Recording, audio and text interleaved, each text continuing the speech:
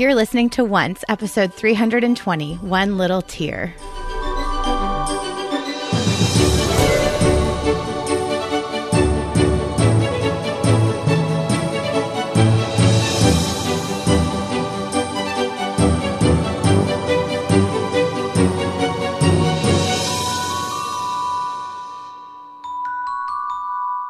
Welcome back to Once, the unofficial podcast for ABC's TV show Once Upon a Time. I'm Jeremy Laughlin. I'm Erin. And as you may have already noticed when you didn't hear his voice at the beginning of the episode, Daniel is unable to join us tonight, but would appreciate your prayers. So tonight we're going to be discussing the latest episode of Once Upon a Time in Seattle. Right. One Little Tear. And it was in Seattle. Daniel had hypothesized that it might not be in Seattle this episode. He hypothesized that it might not be? He thought that we weren't going to see Seattle at all in this episode. He thought we might be in San Diego, but maybe that'll be next week. Right. I was thinking... San Francisco? Yes, San Francisco. Oops. Yeah. What were you thinking? I was thinking that this episode, possibly we were not going to see Hyperion Heights at all. But I still think that might happen next week. It could happen next week, but then that's leaving us with quite a cliffhanger for the winter hiatus. If we don't see Hyperion Heights at all. Yeah, I think if they do a San Francisco centric episode next week, or maybe I should say a Henry Ronnie mother-son road trip episode next week, they would probably intersperse it or at least end with Hyperion Heights. It's interesting because I'm pretty sure the second last episode of season 1 ended with Henry eating the poison apple tart thing and passing out, much like this is the second last episode of this half of the season ending with Lucy passing out, which I don't really understand because she wasn't poisoned and all they did was steal her belief. In theory, she should still be able to be alive. Right. So it's odd because I feel very happy that this story is so much more compelling than I expected for the spin-off season. However, I can't decide if I have loosened up because it's a new story or if they are getting better at sidestepping the fact that they haven't sort of woven some of the magical elements together very well. Yeah, at one point I had thought, well, I wish that Jafar from Once Wonderland knew it was this easy to wake the dead. Well, she was only mostly dead still. Yeah, she was only partly dead. And then that's what I remembered on the rewatch. I caught a lot of things on the rewatch for this episode. So yes, and of course, for those who might be newer listening, we're doing sort of a theme-based discussion. So we're going to jump all over the place and just kind of follow the threads of thought. Threads of thought. I think I might trademark that. But a good place to start for this episode would be the past, since there's kind of only one theme in the past, being the story that we saw, the Rapunzel storyline. Yeah, this is all about Rapunzel. All about Rapunzel. / Victoria / the fugitive / the free woman who needs a manicure. She does need a manicure. I totally noticed that when they zoomed in on her. Really? On her hand, yes. I was busy looking at the scars on her wrist, but yeah, okay, maybe the manicure. No. Like in the very end of the episode, they zoomed in on her hand, with the teardrop, and I was like, she's got chipped nails, yo. That's awesome. What's up with that? Wow, they picked that to be consistent about. Look, she said she needs a manicure. We better give her chipped nails. She just got out of prison. I like how woven the storyline is. It works really well, them showing this particular part of the Rapunzel background, because it gave us information about the Guardian, and it gave us information about Lady Gothel or Mother Gothel or that girl. That girl. Eloise Gardner. The woman formerly known as the Bat in the Belfry. Did it to you? It seemed like it answered a lot of the questions that we had. What happened to Anastasia? How did Drizella become this bitter? Mm-hmm. It tied up everything, I think. Yeah, and like you said, I got a lot more on the rewatch There was way more packed in there than I even realized the first time, especially because I was trying to think about it critically, and I was picking up on things that they were there, but they hadn't sunk in yet. Even her comment, it's rare to find a flower that grows against the weeds of human nature, is very like foreshadowing of the end and what we discovered in the end of this storyline, that she was actually looking for a hero pure of heart, the guardian. Right. Now, I have one little quibble, as I often do. I'm going to get it out of the way right now. Blood magic? No, surprisingly. However, I do feel that blood magic must have been blank template blood magic, because she had designed it presumably to trap somebody of Rapunzel's bloodline, but then she herself was trapped in there and later had to leave a child from her bloodline there to get out. So it's like she put blood magic on it, but because she got put in the tower, the blood magic adapted to her blood. Maybe the blood magic was in the little vines that wrapped around your wrist, and that's how they got the blood for the blood magic. And so they didn't actually have the blood magic until the little vines got her. I actually kind of like that idea, even though the vines were kind of skin rippy even before there was blood magic involved. Right. Which I didn't catch that the first time. Maybe I was cooking dinner or something. But Victoria still has the scars. But does Gothel also have the scars? Well, she wears a lot of robes. So I'm going to say no. There's just so much to the story. I loved it. Except for my quibble. My real quibble was that I think they could have used the same actress who is playing Victoria now to play Rapunzel / young Victoria. I think they could have, and I think that would help out one of my quibbles from the end of the episode, where Anastasia just knew that was her mother, even though she looks nothing like the Rapunzel actress.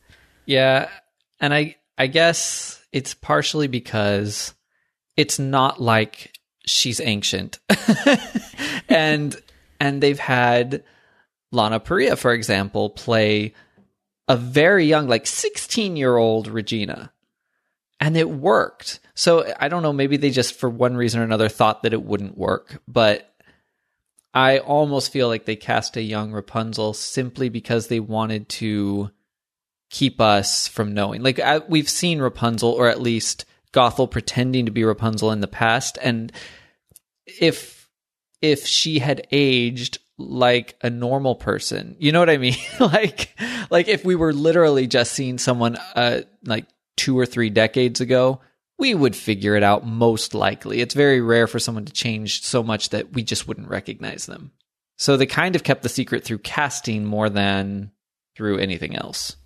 Yeah, I just think, I mean, I've had quibbles with when they decide to use the young actors and when they decide not to. It doesn't always seem consistent to me. Right. And they've even had Emma, who's likely the same age as Ella. Like Emma, when we know her as a grown-up, as Jennifer Morrison, she's the same age as Jacinda, and we've seen her play, herself at 17. So there just doesn't seem to be a reason why they needed to recast her. Aside from that, I do think the story is very clever. And even the order that they're telling it in, kind of seeing the wrecked tower first one week, and then kind of going back and getting a little more history of what's happened in the tower. They're kind of telling the story in reverse order.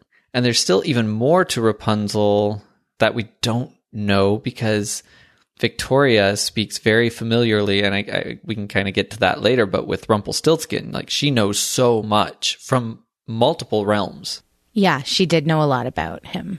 I felt like the backstory gave us that, that like sympathetic side that we then get for the villain. Like, oh, this is what she went through. Of course she's going to feel this way and want to like take her revenge or get her daughter back or whatever. And there's that, and that's there for her. And also, she didn't really have it like, I'm talking prior to Anastasia's death. she didn't really have it that bad. Like, I get that she wasn't getting to be with her husband, but she was still with her children. And kids at that age, like Drizella's age, sometimes don't like their parents anyway, regardless of what the circumstances are. So I just feel like she was really not justified in poisoning Cecilia to get her away. And by all accounts, it seemed like Cecilia was very loving and welcoming and like took her in when she did come back, took Rapunzel in and welcomed her as kind of part of the family. And just that part, it's kind of like, really? Like, that's what made you turn, is you poisoned her because your daughter liked her better than you? Yeah, she just got mad. It's kind of Drizella's fault. Yeah, it's a tween being a tween. Yeah, I mean, clearly there was something wrong in Rapunzel. Like, I don't know. I have conflict over Rapunzel's character, really, because she's like so good, and then she gets angry over a daughter that never really knew her, and she goes all dark. Yeah.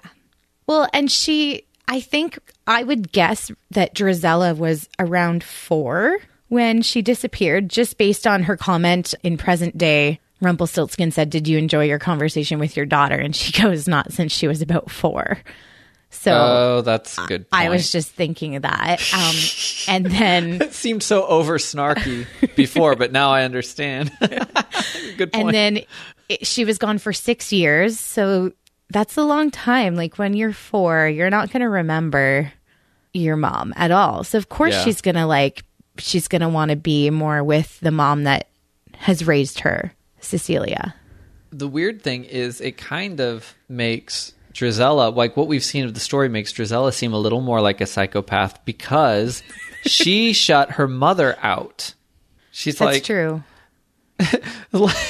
Like Anastasia's like, "Oh, it's okay that you're out of tea. We're here for your company." And Drizella's like, "No, but really, the tea. I wanted tea." Well, and Drizella also seemed very close to Ella. It's very confusing that they both have Ella in their name. Drizella. It is. Because Ella is a way better nickname for Drizella than Drizzy. Which, by the way, they said Drizzy in the episode. Have they said that before? I don't think so. If you've seen it before, it's probably because that's how I write. I write everybody's name in short form with an I at the end. Yeah, I knew you had called her Drizzy, but yep. They said it in the show. It was great. I also call Regina Reggie. I forgot. I used to. That's funny. Reggie. And now she's Ronnie, sort of. Yep. I think the lanterns, going back a bit, the lanterns that they were releasing, I think that's from Tangled, the movie, the Disney movie. I was trying to remember. I've only seen that once, and it was a long time ago. But I do think that was in that movie. And I think the sun, like, it had something to do with, like, the sun that was on the side of the lanterns was her parents' kingdom's, like, logo or whatever. From their branding program. Yes.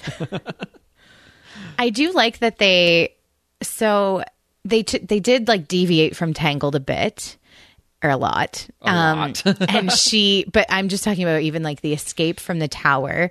So she escaped kind of in the traditional way using her hair, but I like that she escaped herself using her hair, because the show always seems to have retellings of fairy tales that kind of make the women less helpless and having to be saved by the prince. So I think the original Rapunzel was that she threw her hair down for the prince to climb up and save her somehow. Yeah, because, I guess what this has in common with the fairy tale is absolutely no explanation for the length of her hair.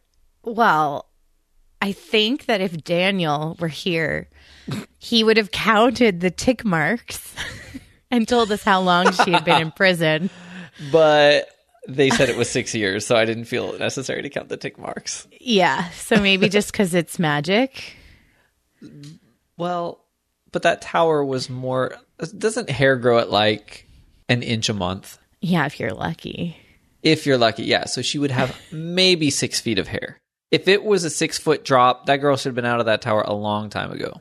But I mean, Gothel makes things grow, and I think ultimately Gothel wanted her out of the tower. Ew. So maybe it was magic. And she had no one to talk to, so she mercifully didn't have a line where she just went, it's a good thing my hair has grown freakishly fast because now I can climb down. Never thought of it till I saw the lanterns, but I mean, I'll bet she could have been out a year ago. At least. Because that was just like another foot. I have no idea. I'm wondering if there will be, because there are still some missing pieces. We still don't know how the tower was destroyed, although that was more during Alice's stay in the tower. So I don't know. We might not get any more. I don't know if we need any more Rapunzel backstory, but there might be something there. Well, maybe just her not getting enough hugs as a child, and then not Rapunzel or Gisela? Not giving Gisela enough hugs as a child. Right. It's hard to hug somebody from miles away. That's true. I think she wanted to hug Gisela. That's the weird thing. Like in that moment? I think just in general, she was trying. She gave her a birthday present. She was there for her birthday party. And Gisela was just like, no. Well, and the only time Gisela went anywhere near her was when Anastasia was drowning. Right. And P.S., first of all, no offense, Anastasia. If your sister's walking out on the ice and you see that it's breaking, maybe don't join her because that just adds weight to the ice. Use your voice. And then second of all, I'm pretty sure that any father would have jumped back in to go look for the other daughter, even if it meant dying himself. Right. He's just sitting there sort of seriously relieved, like, I can only grab one. You need to calm down. Like, it's like, that is the worst, the worst ever. I don't even know. That's the worst explanation ever of, well, I mean, it makes sense now why she resents Ella, but. Right. However, as I predicted, the after what I did line was way overwritten. That's true. Especially considering she wasn't like 5 years old when that happened. She was a teenager who would have had the ability to comprehend that it was an accident. Right. They, the way they set that up, you think that somehow Cinderella made some terrible mistake. And all she did was go try to save a hat. It wasn't even her idea to go out on the ice. It's not even like she coaxed them out onto the ice. And by the way, why does this scene on the ice seem so familiar to me? A lot of things from this episode reminded me of Frozen, to be totally honest. There was Frozen. The garden, I'm pretty sure, was supposed to make us think of Into the Woods. Which I haven't seen. Oh, okay. Yeah, I'm pretty sure that Lady Gothel was just representing the witch, which that's her only name in Into the Woods. And there's a whole thing about a garden and stealing from her garden. I'm not super familiar with it, but yeah. That is Disney though, right? Yeah. Well, yes. Question mark. I believe they were the ones who made it into a movie. But the movie was very, very faithful to the play itself, as I understand it. I wasn't a huge fan, to be honest, but that scene was definitely, the witch goes on and on about her garden. Okay. And stealing from it is cause for some sort of spell, curse, whatever. I thought of Frozen because they're playing with a snowman. Mm-hmm. It's wintertime. And also because then when Anastasia died, they like rushed her to the garden. It just reminded me of rushing her to the trolls. The only other movie I can think of that has a scene where anybody falls in the ice, I think, is Little Women. Okay, that's the conclusion I had been coming to. Oh, okay. Yeah, so that's got to be it. Doesn't like Amy fall in the ice or something? And then her sister saves her. I don't know. Yeah. But it was very similar, including, if I remember correctly, the inexplicable, like, quiet of it. Maybe she was calling after her. I'm not sure. But in this, it was almost like they didn't want to interrupt mommy and daddy's tender moment or something. Like, why are you being so quiet? Yell. There's danger. Yeah, exactly. Somebody is saying Rapunzel was into the woods. I don't know if they mean the actress was Into the Woods as the baker's sister? Someone in chat is saying.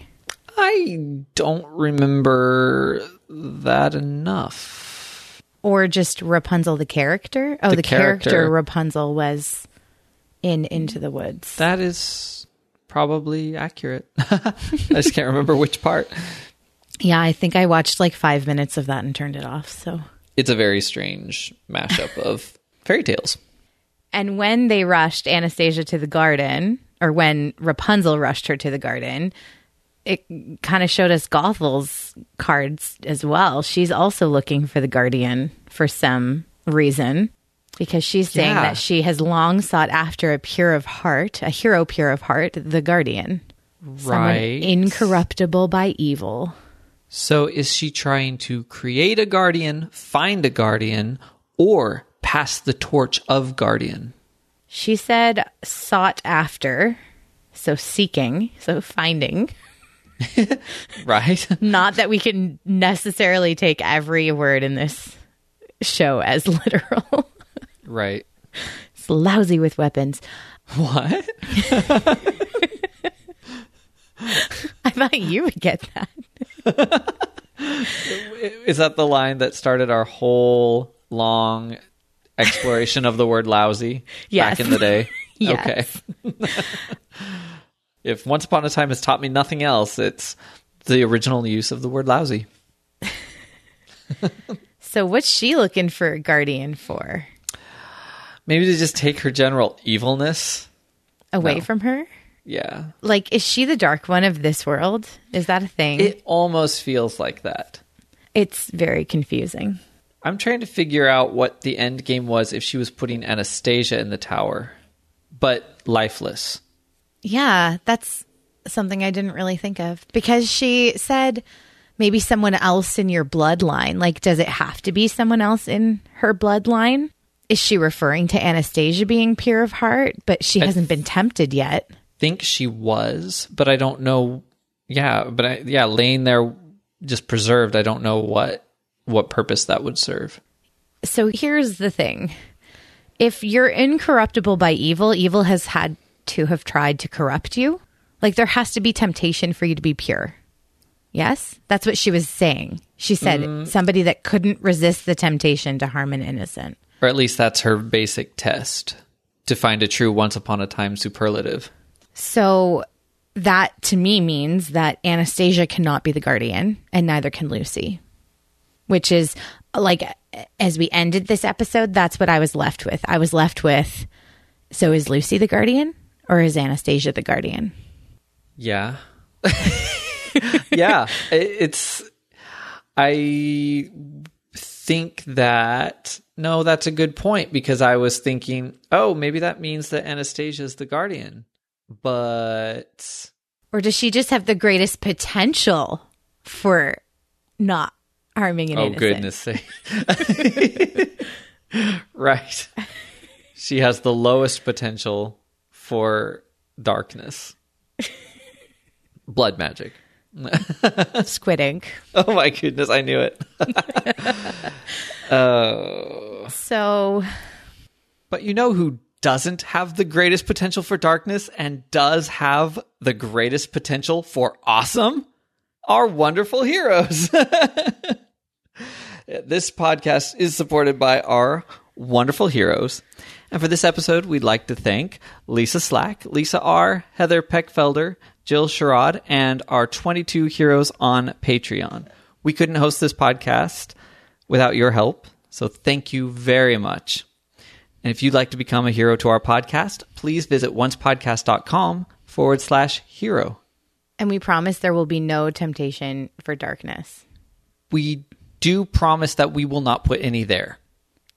Now, if some villain wanders to our hero page and kind of gets in your way, you know, I'm just saying we're not responsible for that. But if you make it all the way through and become a hero, then you pass the test. And please don't lose your belief, because no, heroes always find a way. Right. Lucy really disappointed me in this episode. Lucy disappointed? That's mean. Come on. She was being hardcore manipulated by an evil grandmother. Who she knows is an evil grandmother. True, but so this was this was super clever. She gave her enough of the truth to get her on the line and then turned it. So it wasn't about keeping Lucy from believing in the truth. It was about causing her to lose faith and lose her belief in happy endings, to lose hope.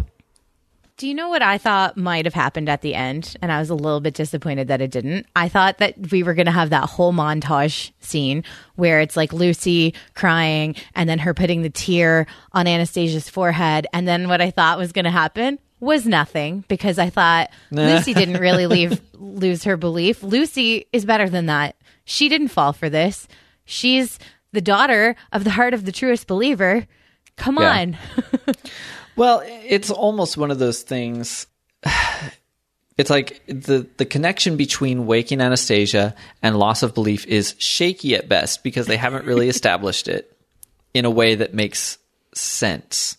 It doesn't, unlike True Love's Kiss, it's not rooted in a multitude of stories. So it's a little weird anyway.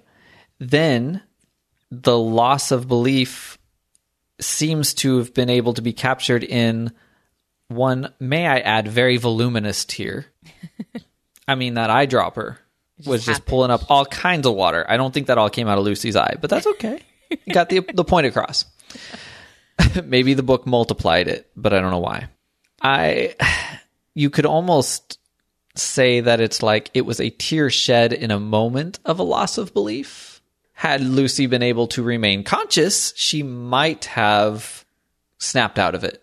Yes. I was thinking she was going to go back home and be like, I saw you kissing him and he's not my father, and or whatever. And then Jacinda was going to have a chance to explain, like, no, but then I saw the mixtape and everything's better again. And I love Henry. And then who knows, like maybe Lucy just had to momentarily lose consciousness because she's overwhelmed, because there's no reason that I can think of that Lucy has to die or be put in a coma. Right. Unless it's just a life for a life. Based on our expertise of Once Upon a Time magical principles, would you concur that this was an exchange? An exchange of states? Right. So Anastasia wakes up and now Lucy is in a coma with her last breath? I guess so. Because even Gothel did say something about, did you ask the cost of what Victoria's trying to do? Right. She said that to Rumpelstiltskin. I love how complicated the character interactions are. It's like Gothel's helping Rumple, but kind of probably because she just, for some reason, doesn't want Victoria to succeed. But it also feels a little bit like genuine help. And yet Victoria believes that Rumple would fear Gothel being on the loose. And they all know all kinds of stuff about each other. Well, but they're both looking for the Guardian, right? That is true.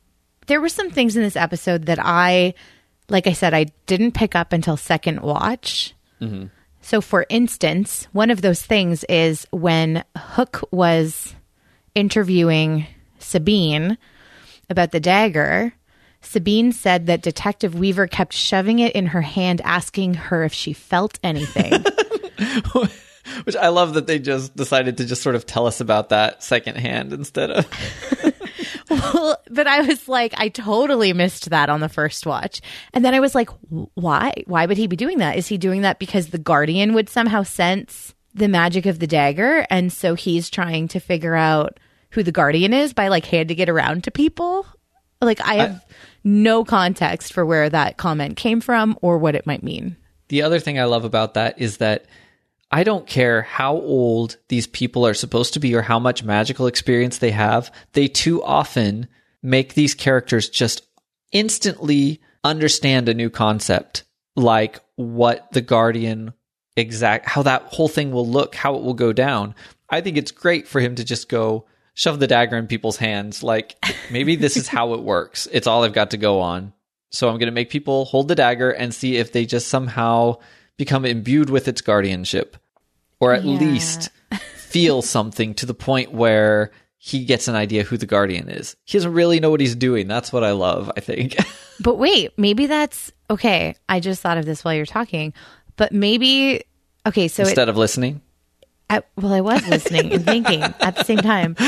I think I sent you guys a message saying I get my best theories while I'm listening to our podcast after we've recorded it. True. If the guardian is this person who does not give in to the temptation to harm an innocent and is, quote, incorruptible by evil, that is probably why they can get rid of the curse of the Dark One, because they could probably take the Dark One curse, but they're incorruptible by evil, so the evil can't corrupt them, and so they can be alive with the darkness in them, uncorrupted. I just said corrupted a lot in one sentence. I think it was warranted. Yeah. It does make sense as to why they're looking for all these superlatives again. Purest of heart, whatever. They never find it. That's the interesting thing, is that they never find someone who's all one thing. Maybe that's the message of the show. We are both. If they wanted it to be, they should stay away from some of the mechanics, but they might be correcting that this year. Maybe. I did like the comment that the dagger looked like something out of a Tim Burton movie. I know. The pop culture references, it's like they've been bottling it up for 6 years because it wouldn't make sense for the characters they were writing for to make them. And now they're just like, all right, we've got like 5 references to make each episode at least. Yep. Orange is the New Black, TED Talk, and Tim Burton. I love it. I loved that. I didn't ask for a TED Talk.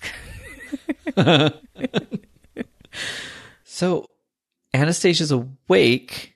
Is she awake?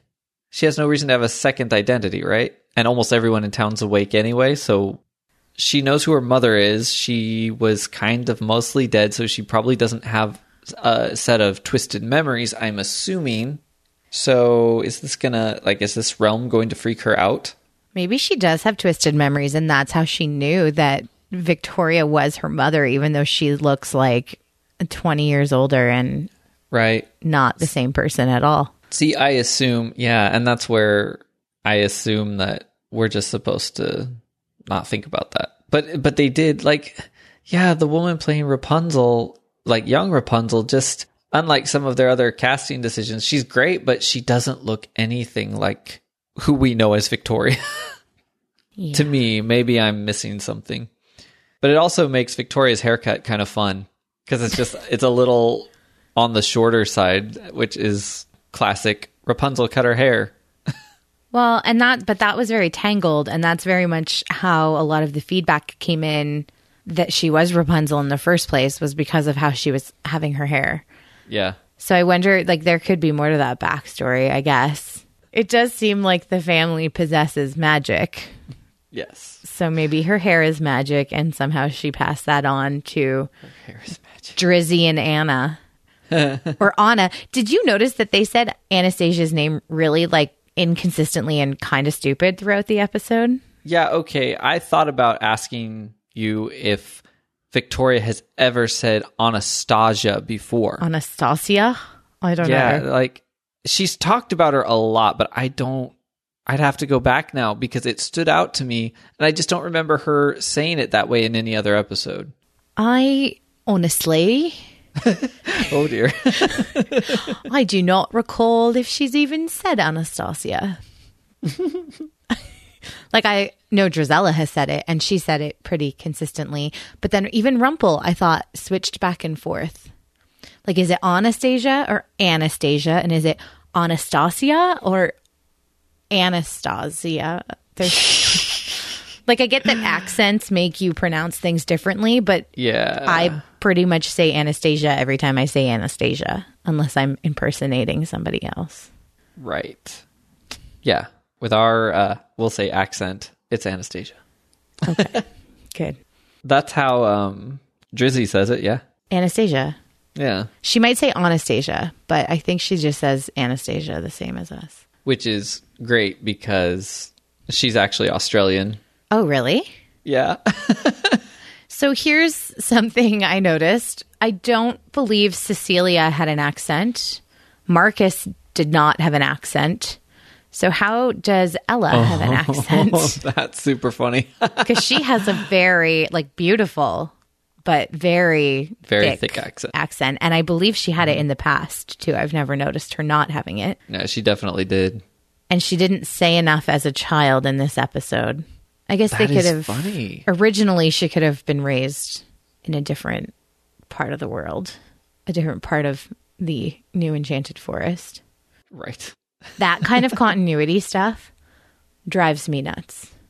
But, just random fact for all of you listeners, if you move to a new country before you are, I think it's 13 or 12, you will lose your accent from your other country. And if you move after you're 13, you keep your accent. So that could be an explanation. I don't know if there is an explanation. I think there's just some things that we're not supposed to think about. I know. And somehow they've got me often not thinking about those things this year. That's probably because the story's so good. Yeah, nitpicking snowballs. So when I have less to nitpick about, maybe I'm just less nitpicky overall. Maybe. To nitpick in a good way, did Lucy, when she walked past the dresses in the window, was that her mother's dress? I did not know. I noticed that scene, but I didn't know what they were trying to do with it. Something very poetic about it. Dejected Lucy walking past princess dresses that may have actually come over in the curse at night on a dark, cold city street. I don't know, man. Like I said, I'm a little disappointed with Lucy tonight. She's no Henry. Oh, that's rough. Henry literally ate a poisoned thing that he knew would put him in a curse because he believed so strongly. True. Lucy faced one adverse situation with somebody who she believes to be evil, and she cried a really big tear about her mom kissing another guy and then ran away. And ... We don't know. So rough. I know. You know what? She is not my favorite character, so... Oh. And I mean, the actress is doing a phenomenal job. I'm not like dissing a kid actor. I don't know. Like, Lucy herself is annoying in a way that just puts Henry to shame. Wow. Like if they were competing for being annoying? I don't know. Okay. Well, you can tweet about that to Aaron J. Cruz. Yes, send hate to my Twitter. I'm just kidding. That's funny. But her collapse was very reminiscent of the apple turnover, but you're right. It was not quite as sacrificial. I think it would be kind of amazing if Jacinda kissed her on the forehead and she woke up and Anastasia went back to sleep, and then Victoria kissed Anastasia and she woke up and Lucy fell asleep, and they're both just getting chapped lips and saying this is ridiculous. And they have no idea what's going on, especially Jacinda. Except they're not in a sleeping curse. They're in a dead curse, maybe. Dead curse. Well, they're in a mostly dead belief transference curse. But so here's something. If that's Anastasia's last breath, then how is she breathing again? Please just say it a different way every time you talk about her. I plan to. Okay. Yeah, I don't know. Let's see. That's where it starts to break down. It's like, I think this was all sort of based on how pure Anastasia's heart was.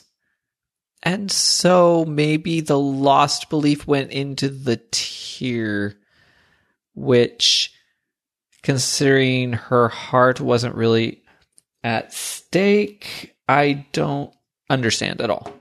Maybe it was just an innocent... I just keep coming back to it. I just don't understand. Why did it no longer require Lucy's heart? Did they start out that way and then realize, wow, you guys, we can't do that on TV? Yeah. Have they ever taken a kid's heart out before? They have, as I recall. But they put it back in? Yes. Wasn't there like a kind of disturbing scene with Bailey Madison getting her heart ripped out? That's so funny. I can't remember. But it was like a hallucination. Like it didn't actually happen. It was just like Regina. Or are you making up head fan fiction right now? I might be. Violet. Yeah. Violet's heart got taken. Thank you, chat room. That's right. And they didn't show it to us. We just all went, wow, that's dark. Did they show it? Oh, Bailey Madison got choked. Okay, so I'm not just making that up. What have we been putting up with all these years? No, there was like a scene where Regina was like picturing what she was gonna do to Snow White, but then didn't actually do it. Oh, that's what I was thinking of. But yes, Violet's heart did get taken. They did show it. That's there are things that I guess I put out of my brain, but yeah, it's almost like they were going. They started out the season thinking they needed to take Lucy's heart, and then they just decided, maybe let's not do that. Especially since it would just be a matter of either A, the heart's protected, or B, there's no story there. You just grab the heart. And logically, if you get Lucy to give up her belief and then take her heart, how does that help Anastasia? So, yeah, maybe they just figured out there were some problems and they pivoted. Technically, did it not start out with them needing to take Henry's heart?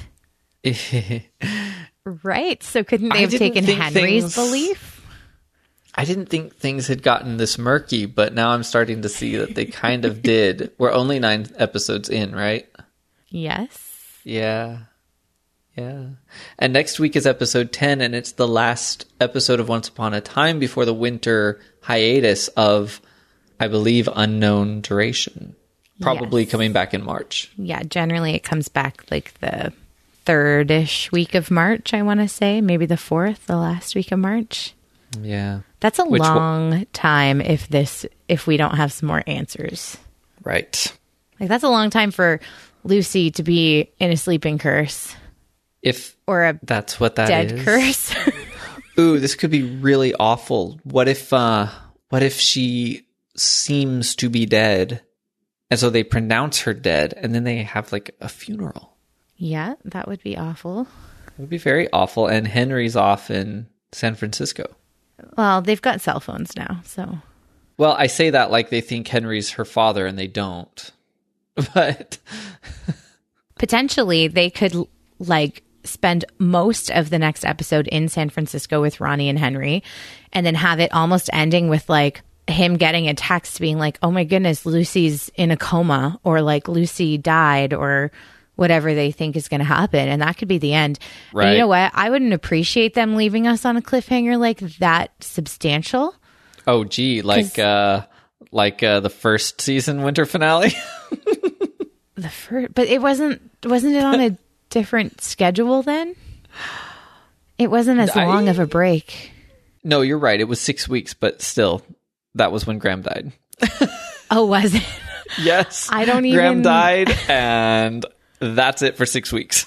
Well, if I can tell you, sorry for the trigger, guys. I'm still having like really angry thoughts towards Shonda Rhimes for how she ended the Grey's Anatomy winter finale that I didn't know was the winter finale when I watched it. So nothing will surprise me at this point. I'm just so bitter about that like once can't even come close. Challenge accepted, says Adam and Eddie. It's going to be hard to top Graham. Ash23 in the chat says making distressed noises.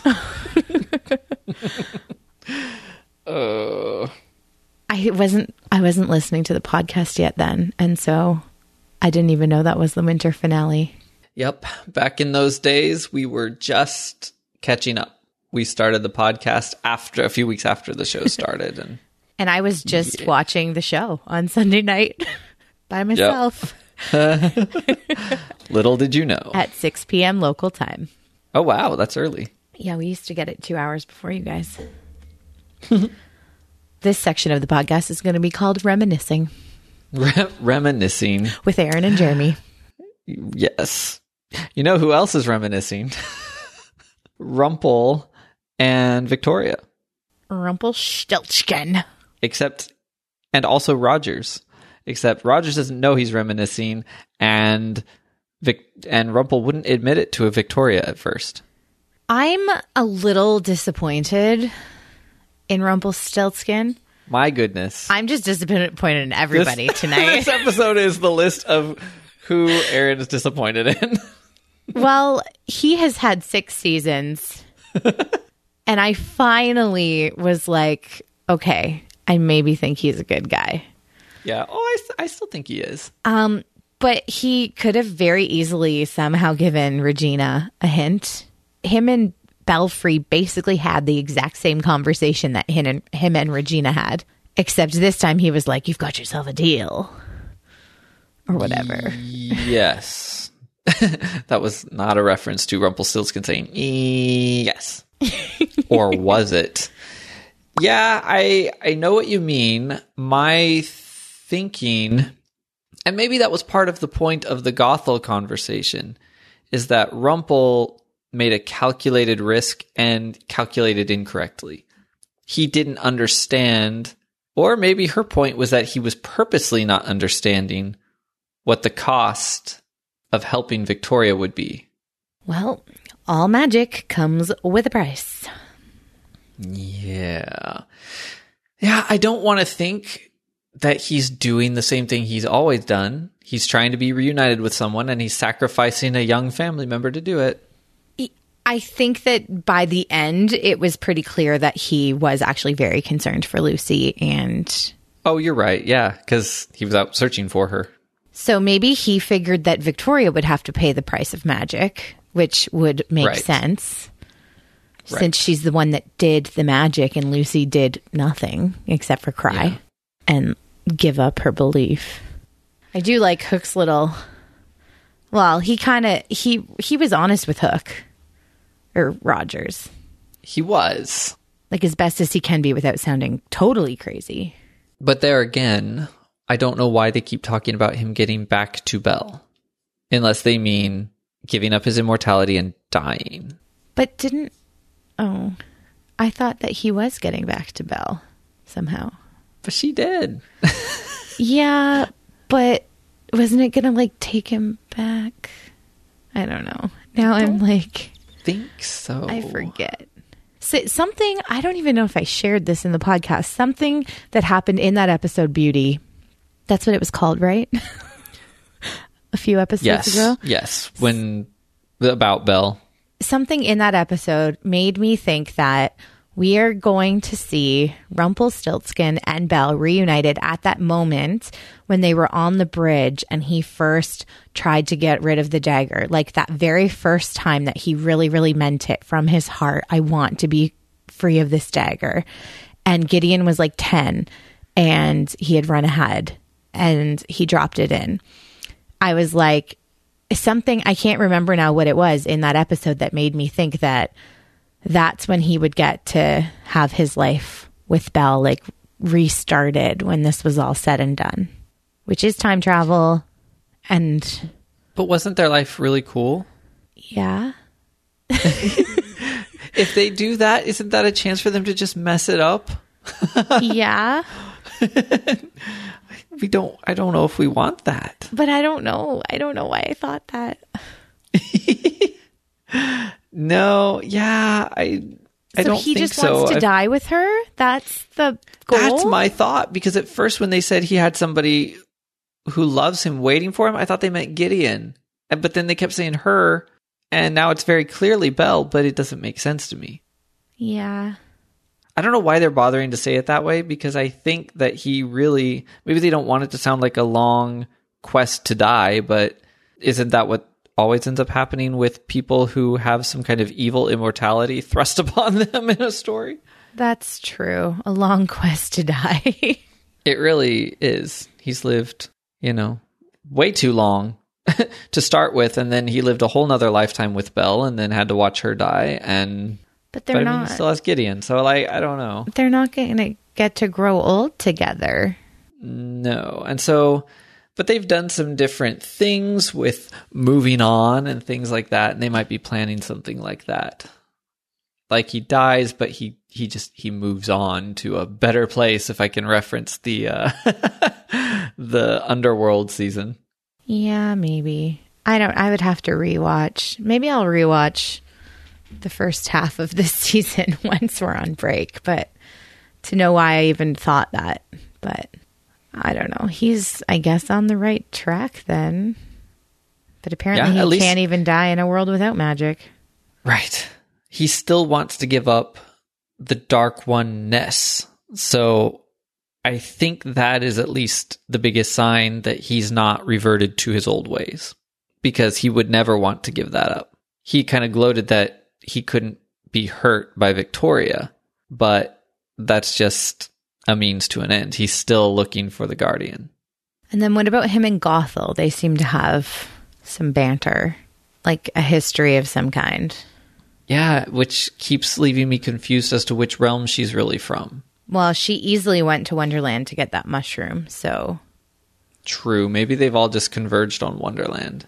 Well, and we knew that Rumpelstiltskin had been to Wonderland like way, way back in season 1.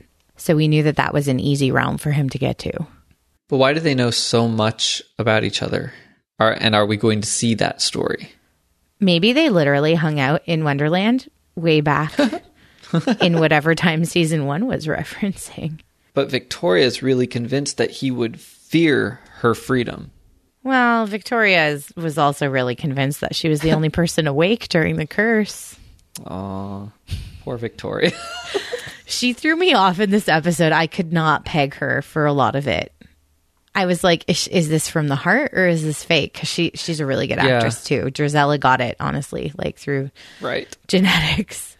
I really wanted, like, when she was saying all the stuff about testing Jacinda and wanting to give Lucy back, I wanted to believe her, even if that was true. Isn't it a little controlling and messed up? Like, oh, I was just testing you. I wanted to see if you would fight for her custody, your daughter. Like that would have, even if that was the thing, it would have been pretty messed up. But it's almost, you could almost say that she didn't do that really. She was just trying to get on their good side, I suppose. But well, she really just wanted the doll in the apartment, and then it was her who told her to invite Mark. Mark, is that his name? No, Nick. Nick over. I just think of him as Catherine, so. Clear-cut Catherine. Whoa. That's an expanded name. Well, she said we have a clear Catherine. Didn't she say we have a clear-cut Catherine Nolan? Not clear-cut, no. Or clear. Yeah. Classic. There we go. Classic Catherine. Classic clear-cut Catherine. So I think that was just in trying to get some kind of footage for Lucy's disbelief. Okay. Thank you. I did not track with that. I meant to say that earlier. Like, where did the creepy camera come from? So I didn't get it on the first watch. And then in the video that she shows Lucy, there's like a little icon of the doll at the top. Oh. And then if you rewatch the kissing scene, the doll is right there in the background, sitting there. Super creepy. Oh, yeah. And also improbable. So she plants the doll. She suggests that Jacinda have him check over the paperwork. And she just assumes that they will probably stand within range of the doll's camera and kiss. Well, that's a lot. Yeah, that's true. To bank on. And the timing was super tight. That all could have not happened.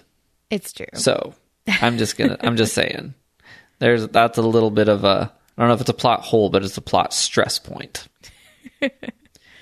But it makes up what it lacks in probability. It makes up for in utter creepiness. Right. And ingenuity. Oh, because that's still there. Villainous ingenuity. That's a character trait, apparently. But it's funny because what she was saying to Lucy was probably not disingenuous. She really does believe that she was a hero that did everything to get her family back. And she really does believe that, it didn't work out for her. Yeah. Although she left out the part about the poison mushroom. And there's no way that witch actually did. Did she? No. Like she told Lucy, but she was like, the witch tricked me and I didn't know what I was doing. Like, you knew what you were doing. Yeah. And I think, unless there's an example proving me wrong, I think I believe her when she said that she couldn't hurt someone like Cecilia.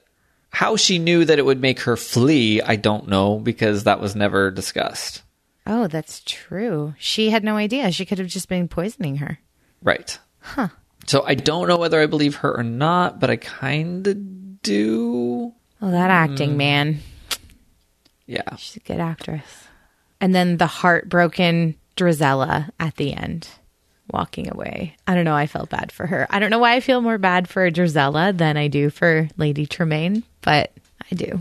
At least just in that moment of her seeing her sister being awake and the defeat. I don't know if I feel bad for her at all. Because now we've seen this childhood that we've only been imagining, and her mother tried to be there for her. Well, until this point, at least. Yeah. Well, yeah, that's why I feel like there might be more, because they go from she's really actually jealous of Drizella's relationship with Cecilia to, wow, how did I end up stuck with you for a daughter? Yeah. Which doesn't make a lot of sense to me. I think there's got to be something more. Yeah. So, besides all of the things that happened in this episode, there are a lot of implications for the family tree, and also a lot of effect on our perspective on things that we've seen in previous episodes. Because we've already heard about Cecilia running away. Yes. And kind of where she ended up. The connections are super strange. They are. It does remind me, though, of season 1 and 2 of this show that we're podcasting about. I was like, what? Y'all thought it was going to be a Charmed reference, didn't you? Oh, I already had a Charmed reference. Just only Charmed people will know it. Ooh, sneaky. It does remind me of season 1 and 2 where everything came back to Rumpelstiltskin eventually, right? Like everyone was somehow related to him. Yeah. What's interesting to me here is that Tremaine is Marcus's name. So she's Lady Tremaine because she was married to her husband. Right. So she was literally, as was previously theorized, Rapunzel Tremaine. And she, before she was Cinderella's stepmother, Cinderella's actual mother was her children's stepmother. That's true. So first, Drizella and Anastasia were the stepdaughters, but with their father. Then, by the time Lady Tremaine, in this sense, was Cinderella's stepmother, her father was also her stepfather. So we still don't know who Cinderella's biological father is, and that may not be important. But by the time that's what the family makeup was, yeah, neither of her parents were around, her biological parents. It's so weirdly twisted around. Well, it is, but also Drizella called Cecilia mother. So it's almost like, well, because she was very little. I've decided 4. So that makes sense. But that also means that Drizella lost her mother the same way that Ella did. Yes. So she has those mommy issues and those abandonment issues. Right. And if she has any idea that Ella's, well, no, it was her own mother that was, this is getting real confusing. Yeah. So Ella doesn't have any idea necessarily who poisoned. Right. Huh. But she did figure out part of it by talking to Alice. You'd think that it would just be like, oh, when did she start feeling sick? When she was around Dad? Oh, it was right after the birthday party where you were the server of that lavender lemonade. Oh, it was probably you who poisoned her. No, we don't think that logically yet when we're that age. Right. Yeah. They've got some splaining to do. Yeah. Even though this explained a lot, this episode. Right. But a lot of the questions still have to do with the nature of the poison and whether that is in any way related to why Regina feels she can't let the curse be broken, and on it goes. Yes. And then maybe we find out more in San Francisco. Do we want to even try to think about the timeline? Nothing. No.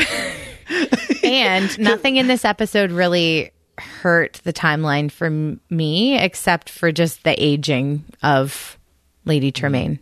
We know, so we saw the poisoning. Yeah. And that would be when Cecilia ran away. Yeah. And Marcus went after her for we don't know how long. A while. But not too long, because then he came back and was reunited with Rapunzel, who has way too many names at this point. Right. Even Gothel made fun of it. However, she's referring to herself this week. Well, she's not a mother, nor is she a nun. Right. Yeah, Gothel too. She's got some names. We've made up half the names, to be fair. True. They aren't canon, but Bat in the Belfry's still my favorite. Yeah, so I don't know. So they're saying in the chat room that Marcus was gone a year. Which, yeah, that makes sense.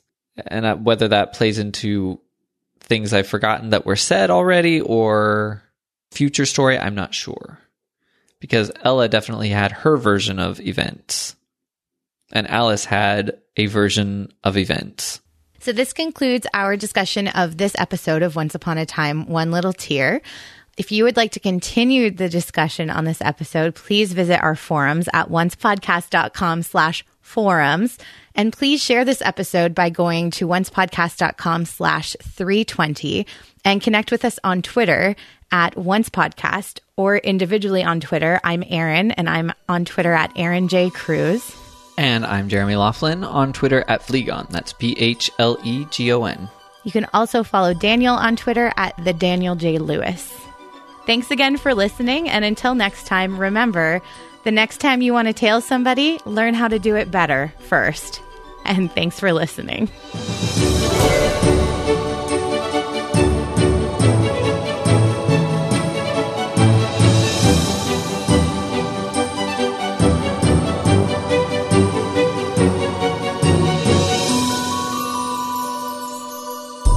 Once Podcast is a proud member of the Noodle Mix Network. Find more of our award-winning and award-nominated podcasts to make you think, laugh, and succeed at noodle.mx.